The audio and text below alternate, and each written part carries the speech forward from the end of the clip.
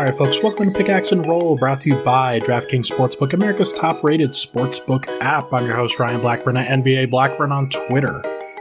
It is Wednesday night as I am recording this following nothing. This is an off day. I apologize. I'm very much in rhythm as to this point. This is I think it's the 247th podcast episode of Pickaxe and Roll, so take that for what you will. Been doing this a lot. And have been talking about the Nuggets for a long time, and we're 80 games into the season. We've gone through the ups and downs, the trials and the tribulations of this particular year, covering it from head to toe, and there's been a lot of angst. There's been a lot of sadness, I think, throughout this season. And there have been some good things, and everybody gets to celebrate Nikola Jokic, and he's been freaking unbelievable. And unless something crazy happens, and I'm not jinxing this, knock on wood here, unless something crazy happens, he has a very great shot at the MVP award at the end of this year. And that's really cool. That is a really cool thing for the fan base to be able to celebrate. How often does a fan base get the opportunity to watch the best and most impactful player in basketball for this stretch of time? He's done it for 2 straight years now, and it's just been very cool to see that. And so it hasn't all been bad. But I think everybody can agree with me here and say that this wasn't the plan, that this wasn't the expectation when, if you even clock this, let's say, a year ago today, that was April 7th. I'm recording this, or no, I'm recording this on April 6th. April 6th of last year, it was just a few days after the Denver Nuggets beat the LA Clippers in LA, where Kawhi, Paul George, all their guys played, all the Nuggets guys played, and Denver just looked different. They looked great. And so if you told me then that this would be the timeline that the Nuggets would be undergoing over the course of the last postseason, this particular year, and then heading into the postseason in a week from now, I would have said you're crazy. But now we're here, and things have been crazy. Things have been really, really difficult for a lot of people, and the Nuggets have been one of the most afflicted teams in the NBA. Several season-ending injuries, several long-term injuries, lots of great play from Nikola Jokic, and then lots of irregular play from pretty much everybody else. And you start to figure, okay, when's the end of it coming? When is the light at the end of the tunnel? And for a lot of Nuggets fans, it was hoping to be at the end of this year. Murray comes back, Porter is ready to go, and he's in the playoff shape at that point and averaging 25 points a game as a leading scorer for the team. Jokic wins another MVP, and you've got the best big three in basketball, anchored by and kind of flanked by Aaron Gordon, Will Barton, Monte Morris, whole bunch of guys that could really be super helpful for an upcoming playoff run. And it just hasn't worked out to that degree. And I do think the Nuggets fans were hoping, and I was hoping, of course I was hoping, that Jamal Murray would be back by now, that Michael Porter would be back or having not been injured at all. And I think the feeling in Denver would be drastically different. And so what I'm going to tell you today is that I'm not sure if help is going to come this year. I'm not sure if the light is at the end of the tunnel for this year. The injury report dropped today, and there were no changes. You still had Jamal Murray is out. Michael Porter Jr. is out. There was no doubtful or questionable designations or anything like that. Zeke Naji is still out. Vlatko Čančar is still out. Denver can't even get a minor reinforcement. They're going to head into the playoffs unless something changes with 11 players. Because the two-way contracts in Marcus Howard and Davon Reed are not going to be eligible for them. And that's going to suck. That is going to be really, really tough. But Denver's got to deal with it. This is the hand that they've been dealt. And it's an unfortunate and very painful hand, of course. But the light at the end of the tunnel for Denver is certainly not, it's not completely gone. There are still some possibilities that guys could come back. Now, I'm not really sure what's going on with Zeke and Vlatko Čančar. I'm not sure what's going on with those guys. I know that neither of them is really ramping up. They're both getting shots in, or at least Vlatko is, but Zeke's not really. He's not really ramping up here, getting anywhere close, from what I understand. So I wouldn't expect either of those guys back. And I'm not surprised that the Nuggets are being cautious with Michael Porter Jr. after he suffered that minor setback in his back. Now, they are calling it minor. They are basically saying that they haven't said this publicly, but he's out for the regular season. He's not going to come back over the course of these next 2 games. Don't count on it. I don't think anybody was, but definitely don't count on it. And I think he's really frustrated and disappointed that it doesn't look like he's going to get the opportunity to prove that he's not an injury-prone player. Now, what I would express to him is that, look, Joel Embiid was going to finish second in the MVP race last year and probably third in the MVP race this year, maybe second. And he was out for 2.5 of the first 4 years of his career, or 2.5 of the first 3 years of his career. And he still managed to become one of the most dominant players of this generation. It is okay to say you need to rest up and get yourself right. If you're not ready to go, or if there's a real risk of re-injury, then why would you risk it? Especially if somebody's got a back injury. That seems really bad. So, I would be shocked, personally, if Michael Porter Jr. came back this year. I would be shocked. If he does, you can come to Ryan and say, hey, look, you were wrong. And I'll be happy to be wrong, of course. If he does re-injure himself, then be like, hey, that seems like a great idea that he would have been held out. But at this point, it certainly feels like the right course of action for him is to hold him out until next year. Now, Jamal, I don't know. I think that you can go a number of different ways. And I think a lot of people are thinking, okay, playoffs ramping up, going to be very intense. There's a very strong possibility that he's not ready right now, just not ready, whether it's physically, mentally, trusting the knee, whatever it is. It's just a strong possibility that he's not ready. And he was out. He's out on the injury report for tomorrow, and I had heard on Tuesday that he would be out for Thursday, so not really surprised that that's happening. I didn't hear anything about Sunday, so maybe that changes, but it is all on Murray to determine when he's ready. Nobody is pressuring him. Nikola Jokic, Aaron Gordon, they've both publicly said, hey, we want you to be 100%. There's no rush to get back into this thing. Take care of yourself.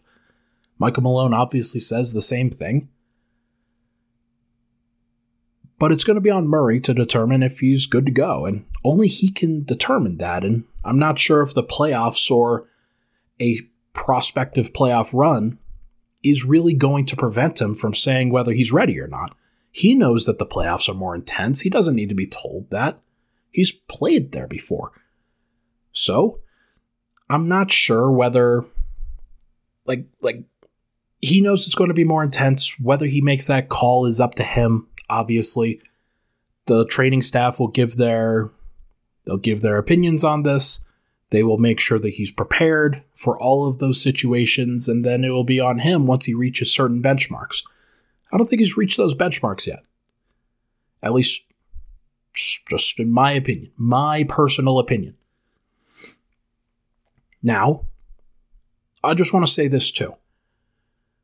I know fans have been really upset at certain media members, at me, whoever, about the flow of information and on the speculation that Nuggets media and everybody else has had to go through when it comes to Murray, when it comes to Porter, etc. What I will say is that the flow of information is very controlled within the Nuggets, and it's actually not necessarily anybody's fault that it is that controlled. The medical staff and Steve Short, who runs the medical staff, is the one who's responsible for the flow of information on these injuries. It's why they release just very little information until a player is particularly ready and fully 100% basically like they're ready and good to go. Denver's always been very consistent with that over the course of these past few years, and it happened when Steve Short took over. It's not necessarily Michael Malone or Tim Connolly or Nuggets PR or the reporters that's withholding information or anything like that. It is the medical staff, clearly, and very, very, very strongly the medical staff. And that's by design. They want as much flexibility as possible for these players. They do not want them to be put under any sort of pressure to come back before they are ready. But unfortunately, because the designation for players can change within 24 hours or 48 hours or anything like that, it is up to the Nuggets media and everybody else surrounding kind of the news breaking stuff to be able to properly anticipate this and to try to project when players are going to come back. And that's why you hear people talking to other people and sources being shared and things of that nature. And various people talk, and there are some people that know more than others. And I think Mike has been very strongly on this. I know, as somebody who talks to Matt more frequently, I know that he had very strong reason to believe that Jamal Murray would be coming back in February. I believe that was true, and that at one point that there was a belief that Murray could come back at that point. And then COVID hit, and various setbacks happen, and you just kind of go through the whole process. And it's not even really setbacks. Like, let me rephrase that before getting in trouble. It's not setbacks. It's just, hey, having a little bit of soreness. Let's not work all the way to 100% on this particular day or these particular 2 days or whatever. So you walk it back just a little bit. That's the normal process of coming back from an ACL tear. And from any basic long-term injuries, you do what you can, and you go 10%, 15%, 20%, 30%, and you work up and you meet these various check marks, and until you reach that check mark, you can't progress to the next one. So, the check marks were being met, and then the timetable changed. And that happened for both Murray and Porter. And it's not necessarily surprising. It's also why the medical staff doesn't want to release things prematurely. It's why they want the players to be in full control of that, because they don't necessarily want it to be public information that setbacks or maybe like a step down happens. I get that. I understand. Like, that's definitely a thing.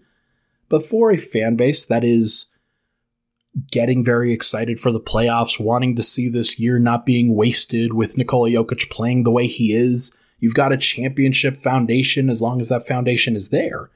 And if that foundation is there, like, fans are really interested in whether that could happen. So I'm not surprised that things have become contentious or anything like that. I do think that it's understandable from all sides that this has happened.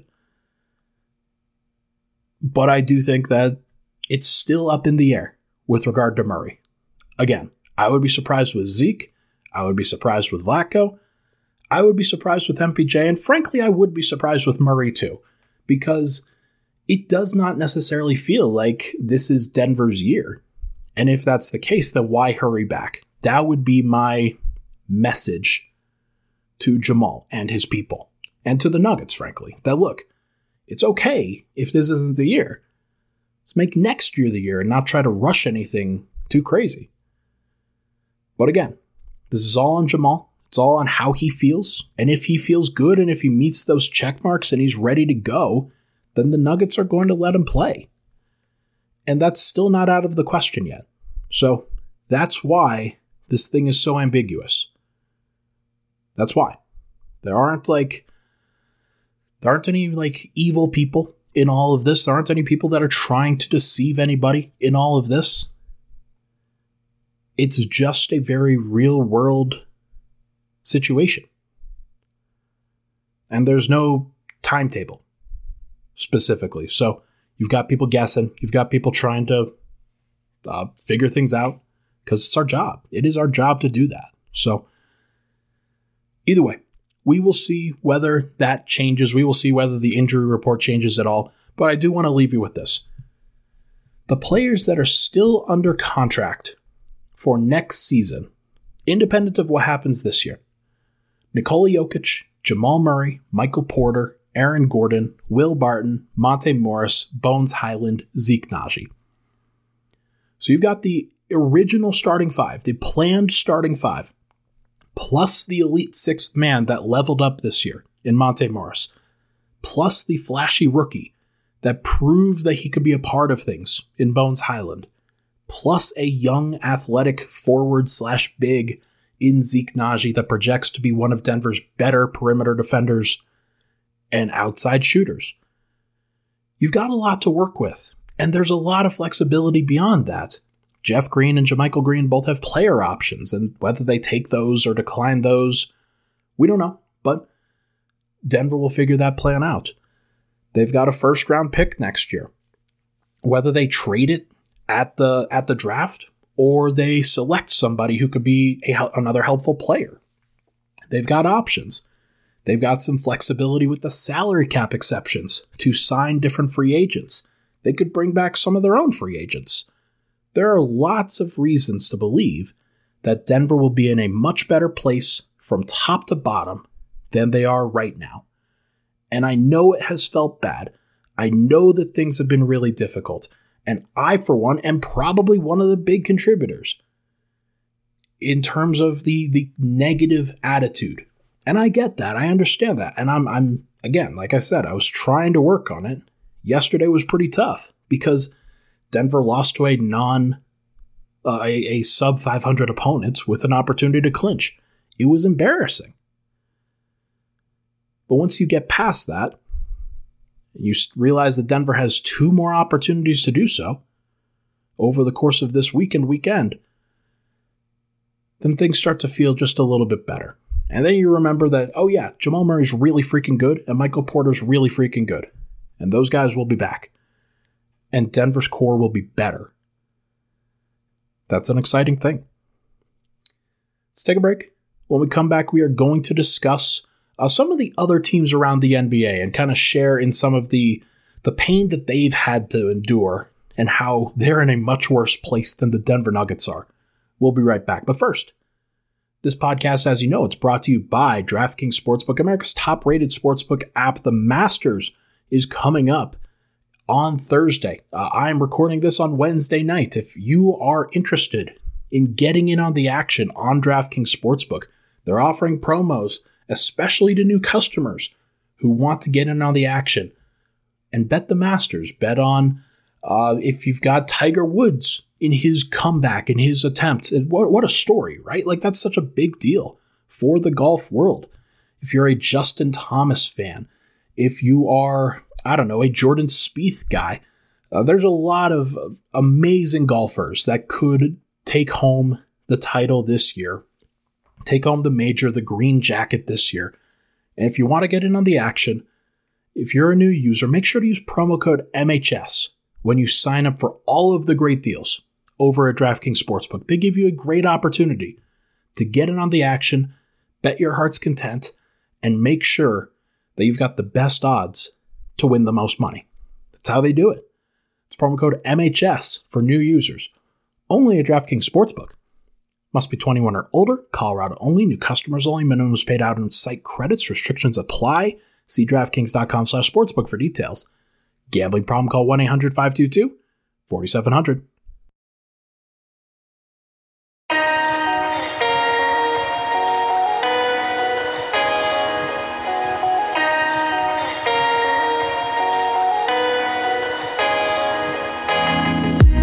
Back, Pickaxe and Roll. Thank you so much, everybody, for tuning in. I don't know if you noticed, but I debuted some more podcast music at the top of this podcast, and always love to make the new music for this show. It's not always new, it's some of it is just royalty-free stuff, but wanted to make sure to give myself some nice mixes. That's one of the things that I pride in this podcast, is I try to keep it fresh. I try to give a nice new sound to everything that's going on. So if you like the music, leave a like, not a like. That's for YouTube. Make sure to like or subscribe to the program and follow me on Apple Podcasts, Spotify, Google, wherever you get your podcasts. Leave a review; those mean the world. And a 5-star review would be fantastic. All right, let's get into just a mass of teams here that I think are so down bad. And I saw that DNVR did this, and I was thinking about this last night when the Lakers were eliminated, and I wanted to be able to talk about this topic because Nuggets fans have been kind of down bad, and everybody has done a whole bunch of bemoaning for the season and how sad it's been, and I've been sad, and like that's just sort of the personality and whatnot. But I think that it is important to discuss that Denver is not the most down bad team in the NBA.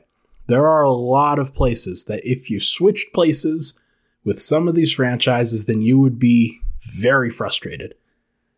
Let's kick it off with the king of them all, the Sacramento Kings. Kangs, if you will.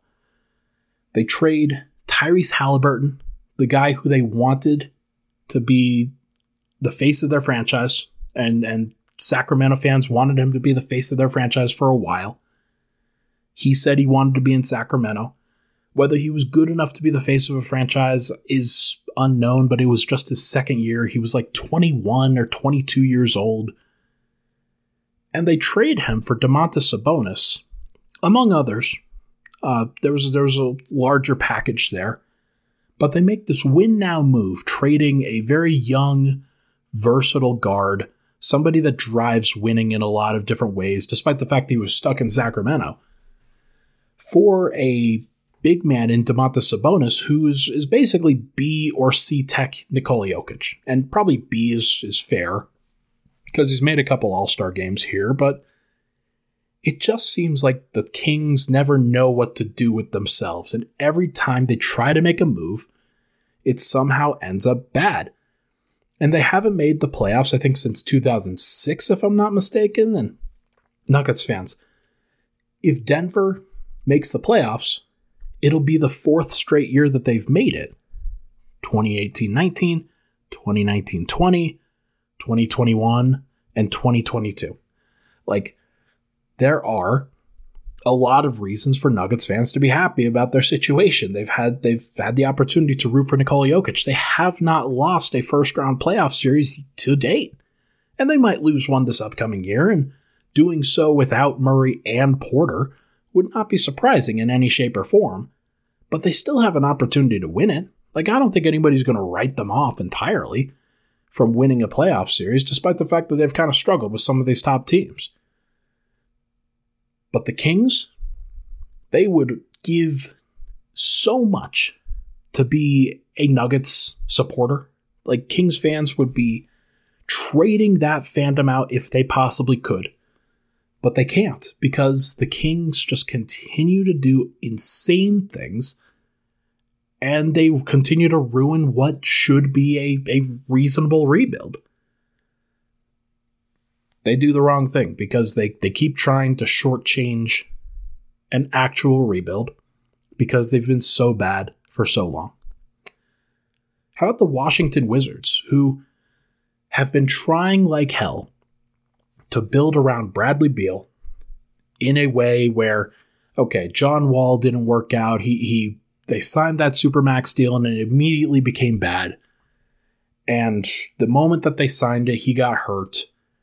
And him getting hurt really set their franchise back basically 5 years. It's because he came back, John Wall did, and clearly wasn't the same. And then they traded him for Russell Westbrook because that was the only contract that they could realistically flip John Wall for. and Russell Westbrook was so bad that somehow the Lakers decided that they thought it would be a great idea. Russell Westbrook was good enough at the flashy things to make it so that the Lakers would want him. And so there was an out for the Washington Wizards. They were able to get out of the Russell Westbrook contract somehow, some way. And they traded him for Kentavious Caldwell-Pope, Montrezl Harrell, Kyle Kuzma, and I think a second-round pick or something like that. That's a pretty good deal, honestly. There was an opportunity for them to build around Bradley Beal. What did they do? They went and signed Spencer Dinwiddie, who was immediately hated by his locker room. Bradley Beal, clearly not the leader that they need him to be. And they are now back to purgatory. The Wizards are currently 35-45. They are not bad enough to get a high draft pick, and they are not good enough to get out of the draft lottery. They are in purgatory, in an actual purgatory, because there's no way they're getting out of that zone unless they trade Bradley Beal now. So, I think that's probably what's going to happen in the offseason. Or they're going to sign Bradley Beal to a 5-year, $250 million contract. In which case, they will officially be in purgatory for the rest of that tenure and probably several years longer. How about the Pelicans, who I know Nuggets fans are curious about the injury status of Jamal Murray and Michael Porter Jr. What about Zion freaking Williamson? Who the hell knows? Who the hell knows with that guy? At least you think that Jamal Murray and Michael Porter want to play for the Nuggets. That's not even a guarantee when it comes to Zion. They want so desperately, Pelicans fans do, for Zion to come back, to be able to see and just see the actual product of what they've built, because they acquired Brandon Ingram, obviously. They acquired CJ McCollum. They've drafted and signed some other good pieces in Jonas Valanciunas, Herb Jones, Jackson Hayes, Devontae Graham. They've got some other good players that if you just have Zion back, you might be competing for a playoff spot. They'd probably be in the play-in for sure. There's no way they would have missed out on... Actually, well, they are in the play-in right now. They're 9th. They could potentially be pushing Denver and Minnesota by just having Zion back. But the fact is that it's very possible that he doesn't want to be there. Very, very possible. So we're going to see. We're going to see how the Pelicans handle their Zion situation and whether that's going to torpedo their franchise once again. It is funny that these things are cyclical, right? They get these high draft picks, these elite players in Chris Paul, Anthony Davis, and Zion Williamson. And the only major storyline for their franchises is when those guys are traded.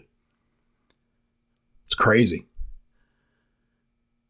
The Blazers, they traded CJ McCollum to the Pelicans, and they are tanking so hard right now to try to get one of these top draft picks and either potentially draft that player and start their own rebuild, or trade that pick and try to get Damian Lillard some help. It would not surprise me in any way, shape, or form if they trade what is the 5th overall pick in the draft for Jeremy Grant in the offseason. Imagine doing that and then surrounding Damian Lillard with Jeremy Grant, Anthony Simons, Josh Hart, and Yusuf Nurkic. Have a great, enjoyable run to the 10th seed, because that is all they're going to do. And Denver's goals are just higher than that. They've always been higher than that. I think Portland's goals are too, but they are going to come across the fact and the reality that if they trust their own guys too much, then they are absolutely not going to get to a good, healthy place for their roster. And it's only a matter of time before Damian Lillard asks out.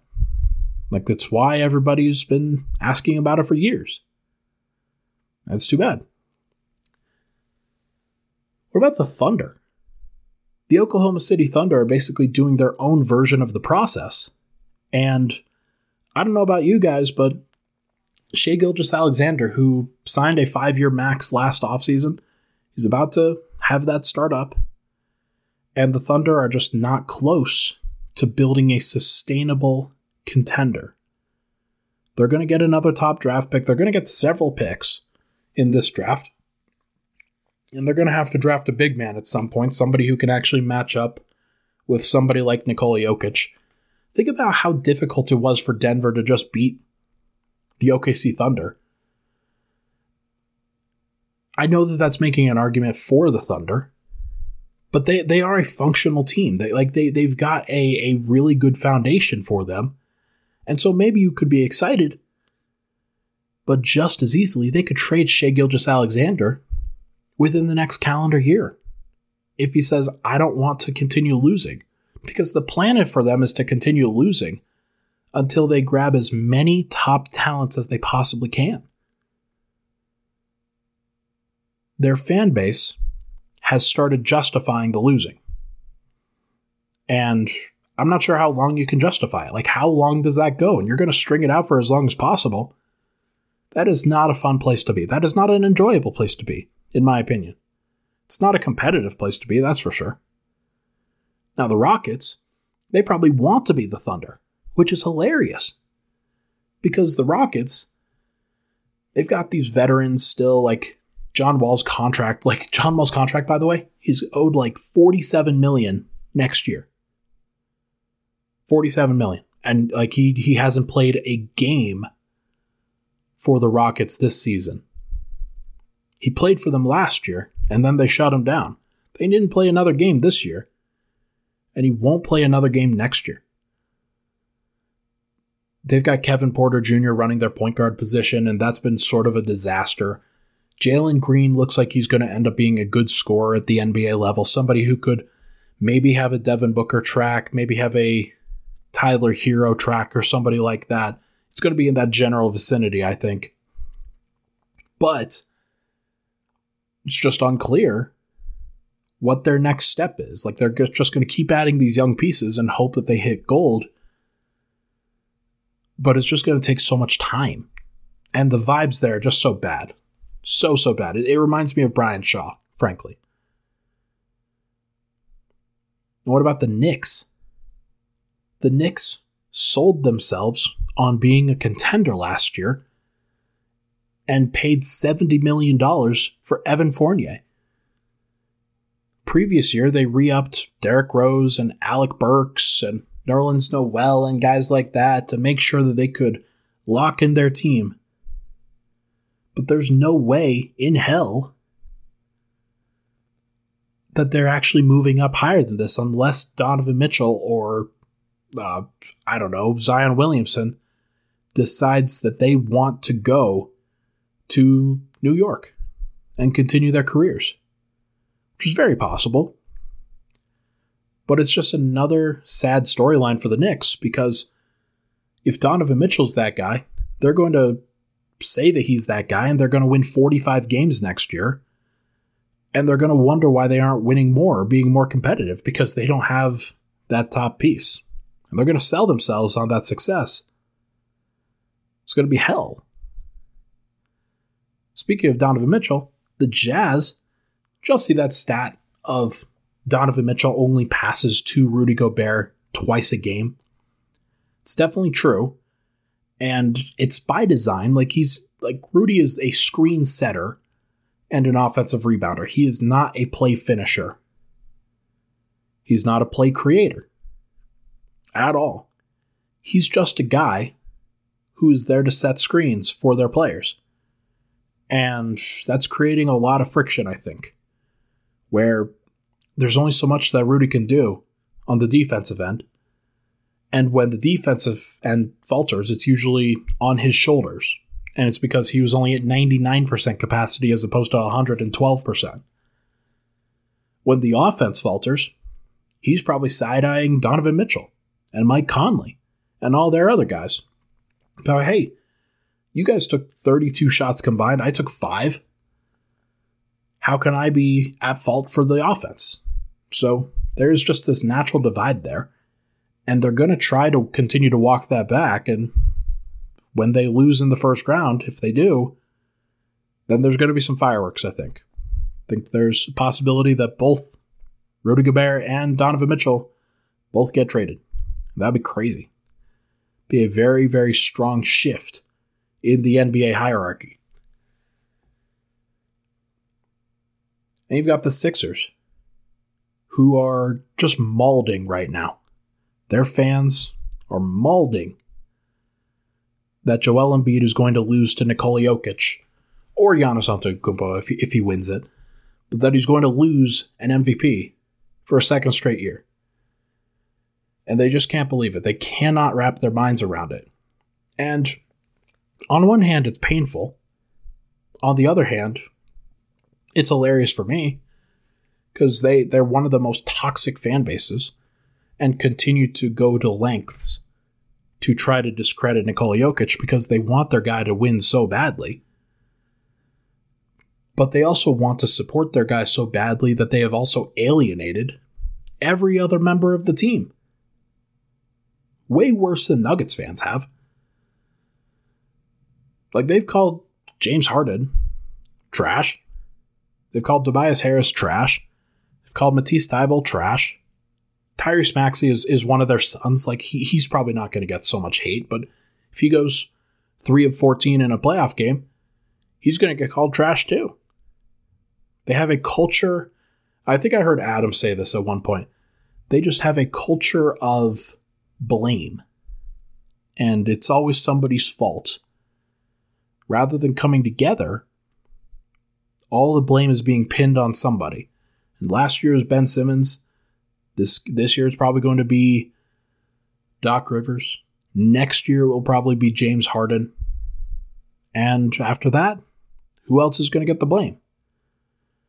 But either way, like they've put themselves into this position where they've got this great team, but for whatever reason, they're not winning as many games as they probably should be. And there's probably something to that. And you've got the crown jewel, I think, of the Los Angeles Lakers, who their fans can and should be the most down bad fans of the entire NBA.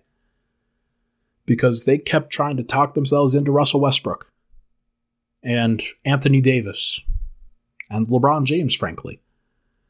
All three of those guys were disappointing this year. And I know that LeBron is scoring, and I know that the numbers are the same. But there's just a lot of effort-related stuff. There's a lot of decision-making related stuff that he absolutely could have been better upon. And one of those decisions was committing to Russell Westbrook and Anthony Davis as teammates, frankly. Because there was plenty of reason to think that this could happen this year. Absolutely, plenty of reason. And lots of people didn't want to believe it. I thought that they would be able to work through their troubles, but I also didn't fully recognize that their supporting cast was as bad as it was. Lots of people got tricked there, and lots of people intentionally tricked. ESPN kept talking them up. TNT kept talking them up. All the outlets. And lo and behold, they suck. They just flat out suck. And it's really funny. It's really, really enjoyable. And it's too bad that Denver lost in the bubble and potentially lost the opportunity to win a freaking title because Anthony Davis got hot, because he started to make jump shots. That's really the only reason they won. Because if he wasn't making jump shots at such a historic clip, then Denver probably wins a title that year. I think they beat Miami. I think they're a better team than Miami that year, for sure. It's crazy, though. It is just a crazy thing to think about. But they've gone so far in their wrong direction that something's got to give this offseason, I have to imagine. But if it doesn't, then that's just it's just more icing on the cake that has been a delicious cake of Lakers fan tears. It has been fun.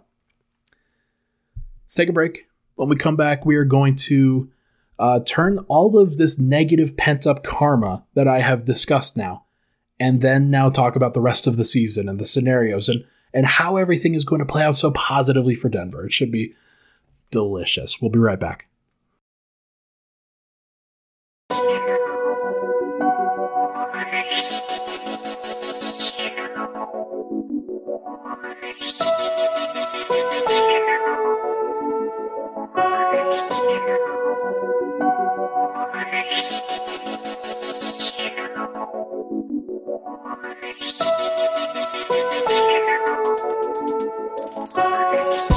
All right, final segment, Pickaxe and Roll. Thank you so much, everybody, for tuning in.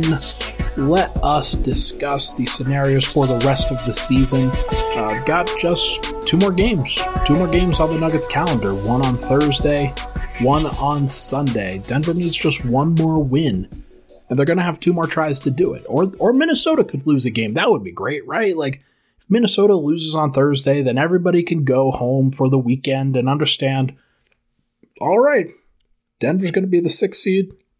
Minnesota's going to be the 7th seed. No need to try either of those teams in that Sunday game.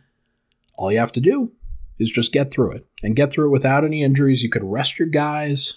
Let me just make the case to Minnesota, like, look, you don't have anything to play for. It's fine. Just rest your guys. It's fine. That's probably not going to happen, and we'll talk about why. But Denver's schedule, they have Memphis on Thursday. No Ja Morant, and this is tomorrow. So you're probably listening to this today, actually, on Thursday. No Ja Morant. Basically, everyone else is available. It's going to be interesting to see how Memphis approaches this, because they might just decide to rest a few extra guys on this trip, but they also might not. Like, they definitely seem to be a team that continues to compete, that continues to play hard, and I'm surprised that they aren't resting more players initially on this trip. But maybe they just want a good tune-up for the playoffs, and they're going to play hard for this one and then sit their guys in the next game or however many games they have. Let's see. They have 3 more games according to the schedule, so maybe they've got one. Oh, no, because they're playing tomorrow. So they're going to play their guys, and then they'll probably sit their guys in the last 2, is what I'd expect. But Denver also has the Lakers on Sunday. And it's very interesting to see what happens with the Lakers, because they are out of it officially. They have been eliminated from playoff contention. They might achieve 50 losses, which is awesome, frankly. They're actually probably going to do that. So they play 3 more games, one of which is against Golden State, and the other 2 against Oklahoma City and against Denver. LeBron James has played 56 games this year. In order to qualify for the scoring title that he is very close to winning, he needs to play 58 games. That means that he'd have to play 2 of the 3 games remaining on the calendar, despite the fact that he has an ankle injury. And so we'll see whether he tries to come back for that. I think there have been indications on both sides that he might try to come back for that, or he might not. I have to imagine that Russell Westbrook and Anthony Davis are probably not playing in that final game. Like, there's really no reason to play them, in my opinion. But maybe they do. And if that happens, then Denver will have their hands full for 2 guys that will probably try. I can't imagine that they're going to travel on the road for a final game and not try. But they are the Lakers, and Denver just beat them, so maybe things changed. I don't know. Either way, Denver... Actually, no, let's go with this first. Minnesota's schedule. They have San Antonio on Thursday, and San Antonio still has something to play for. They are currently 1 game back of the New Orleans Pelicans with 3 games to go. San Antonio, if they win out and New Orleans loses one of their remaining 3 games, then San Antonio will host the play-in game between New Orleans and San Antonio. They're both locked into the 9-10 bracket, basically. They will be playing each other. The difference is who or where are they going to play. And so if you're the 9 seed, then you have the opportunity to host that game. Now, I don't know if San Antonio cares about that, and if they don't care, then they might as well just rest their guys, but it does seem like they do. So San Antonio could be trying today, if you're listening to this on Thursday, against Minnesota. And Minnesota's been struggling of late. They're 5-5, just like Denver is in their last 5 games. So we'll see what happens, but Minnesota also plays Chicago on Sunday, who might have something to play for, but probably not. It looks like Chicago is going to be locked into the 6th seed at that point. It doesn't look like Cleveland can catch them, and it doesn't look like Toronto is going to fall back to them. So I'm going to guess that Chicago, by the time the last game of the season rolls around, They probably won't have anything to play for, which means DeRozan is going to rest, Levine will rest, Caruso probably rests, Vucevic rests. There's going to be a lot of guys that should probably take that game off. But maybe they don't. And maybe they surprise Minnesota.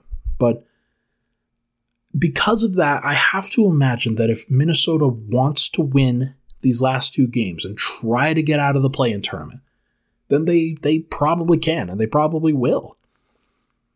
Now, I said that against Washington, and then they lost to Washington while Denver lost to San Antonio. So this isn't cut and dry. This isn't something where you can just project it perfectly. But here's the thing. Denver would have to go 0-2, and Minnesota would have to go 2-0 in order for Minnesota to overtake Denver. So Denver can simplify everything by just winning on Thursday, by winning this game against the Memphis Grizzlies. And if they do, if they were to make that happen, then Jokic could probably rest on Sunday, along with probably Aaron Gordon, Will Barton, and Monte Morris, who all could desperately need it. Jamal Murray, I don't know if he's coming back. I can't guarantee that, but if there's an opportunity to play him in a game that doesn't matter, where he can use it as a glorified scrimmage, then maybe that would help. Maybe that would help him specifically to come back on his home floor, see the fans, and just get his legs under him in a game. If that's the plan, if he's really, really wanting to come back, that would be the day to do it if Denver won on Thursday. Again, it's unlikely. But there is a possibility there. So if you just take the pressure off of that game, if you just win on Thursday, you take the pressure off, you can open up some of these scenarios of rest, of reinsertion, of trying to find a good opportunity to test some different things. Maybe they play different guys together than they expect. Maybe they can give Bryn Forbes a lot more run. Maybe they give Facu Campazzo some run. Those guys are going to have to be ready because they are the 10th and 11th members of Denver's playoff rotation right now. So if Murray isn't coming back and Bones gets hurt, I'm going to guess that Facu's going to have to play. I'm going to guess that Bryn is definitely going to have to play. So Denver's going to have to change some things. They're going to have to figure some things out.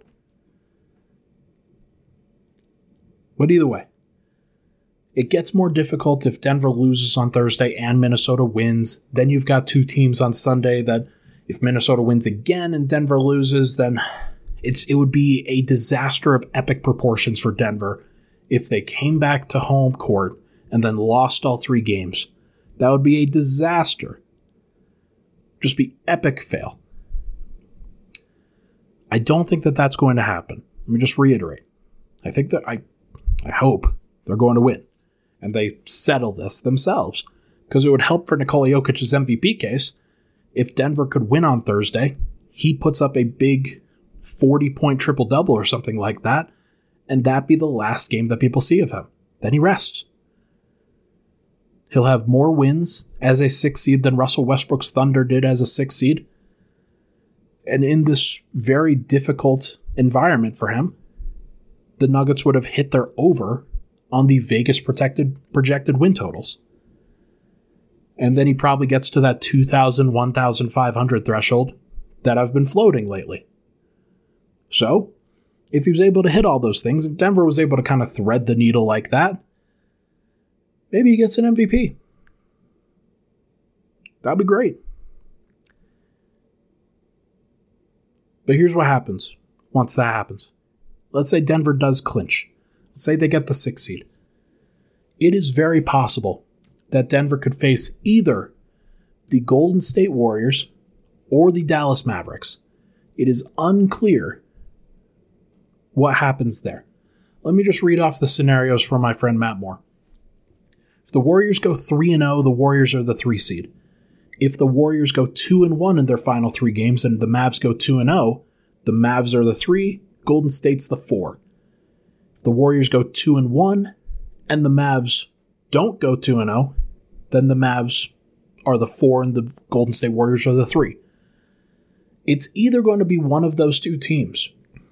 And all the Warriors have to do is win more games, or win the same number of games. Actually, no, they have to win more games than the Mavericks, which leads me to think that the Mavs are probably the team that Denver will face, because the Mavs, I don't think they have a tough schedule. Let me just check that to confirm over the course of these last two, because it's one of those things that you just kind of forget which of these teams is doing what. But over the last two games, Dallas plays Portland and San Antonio. San Antonio might be trying in that game. Portland most certainly is not. San Antonio, Dallas, if they want to win that game, then they could absolutely outmatch them. But I think if you are it's a very tough question for those teams. Would they rather play Nikola Jokic and the Denver Nuggets that are injured, or would they rather play Utah, who's going to be the 5 seed? Because Utah is just so fragile right now. I don't know. I don't know what the answer is for either of those two teams. I have to imagine that Denver's probably the more dangerous team, but it wouldn't shock me if it was somebody else. But either way, you could have Utah clinching to be the top 5 seed with just another win. After tonight, they won tonight. They just need one more win or one more Denver loss, and then Utah clinches the 5 seed. They're going to be the 5. Denver, they're probably going to be the 6, which means that it's going to be Golden State or Dallas. Now, if it's Golden State, one of these things that I've been thinking about, Murray has said, or not said, the sort of message that has come out is that it is possible that he comes back in the playoffs if he feels up to it. He might not feel up to it. But if he did feel up to it, and the Nuggets were in a first-round series against the Golden State Warriors, then his first game back might be the arena where he tore his ACL. In Chase Center. In Golden State. Or in San Francisco. How insane is that? First of all, it would take a whole bunch of emotional fortitude and toughness in order to even think about doing that. I would not be super excited about that prospect. It would probably be traumatic for me, but I have a weaker mind than Jamal Murray. So if he wants to come back in that case, that is a crazy story if that were to happen. For all intents and purposes, I hope it doesn't happen. If I would hope that Denver matches up with Dallas in that situation so he doesn't have to deal with that, because that just seems, that seems like a crazy thing. But it would be a crazy story if he came back for like game 2 of that series and then the Nuggets pulled out a win in the series in advance. That would be insane. What a comeback story. It would be crazy. Now, it's either going to be Dallas or Golden State, as long as Denver wins. And if they do win, then it makes me feel a lot better. If they don't win, then they'll drop into the play-in and they'll face the LA Clippers, and that is probably one of the darkest timelines because they just got back Paul George and they just got back Norman Powell tonight, who started off by scoring 17 points on 6 shots. What an insane run that the Clippers are about to go on if they do get back Kawhi Leonard, which I doubt happens, but it's always possible. Nobody knows. So, I don't know, folks. I don't know. I think Denver's in a really weird spot here. And I frankly doubt that they advance. I doubt that they get to the second round anyway, but if they were to get to the second round, it does seem like they are locked into either the 6 or the 7, in which case they would not be facing Phoenix until a possible Western Conference Finals round. I don't think they're going to have to worry about that. That just doesn't seem like it's in Denver's future right now. But they did manipulate the standings to this point, and they might just luck themselves into a 6 seed where you face one of Dallas or Golden State. Let's say it's Golden State and Steph Curry's hampered. You advance. Let's say Memphis and Ja Morant's a little bit hampered coming back from his injury, and you advance. Let's say it's Phoenix and Chris Paul hurts his elbow. And then you advance. And you've had this entire time where Jamal Murray and Michael Porter Jr. have been working their way back. And they're now in the rotation and they're playing and they're helping. You go to an NBA Finals. It's not off the table. Now, does it look like it's going to happen? Hell no. I would not bet that, and if you did, then you'd be insane. But it's not off the table, which is crazy. That is how talented the Nuggets are when they're at full strength. You have to give them that respect. And it's one of the reasons, once again, why this year has just been so frustrating. You know that if Murray was out there at reasonable peak form, or like close to his peak, and Michael Porter was just bombing away from three once again, that Denver wouldn't have some of the problems that they do this year from fatigue and from execution failure and from just overall lack of defensive energy. They'd have more defensive energy if they had Jamal Murray back. He is not the best defender in the world, but everybody else would be able to give so much more effort, and there would be so much more belief in general for this team. And so that's why this is such a big deal. That's why, if Murray is able to come back, that it really does sort of change the calculus in so many different ways. They just have to wait and see. And we will see. We will, like these things are going to come to a head. I know Nuggets fans don't like to be strung along. I get it. I don't like to be strung along either. But he's either going to come back or he's not. And you're going to figure it out either in the next few days or in the next few weeks. And this thing is going to come to a head at some point. And then you can flip the page and focus on next year after that. I think that is a very cathartic feeling. That once you get to that point, everybody can take a deep breath, realize that the season was cursed, and turn the page. That seems like a good idea. Or you make an NBA Finals run. Either one is great with me. That is going to do it for this episode of Pickaxe and Roll, brought to you by DraftKings Sportsbook, America's top-rated sportsbook app. Thank you so much for the extended listen here. I went long. I did not expect to go this long on this podcast. I kind of just got rolling here.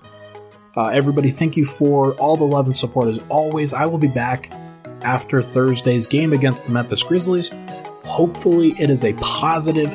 Hopefully the Nuggets can kind of round into form and take care of business. That would be fantastic. Thank you so much, everybody, for tuning in. Talk to you guys tomorrow.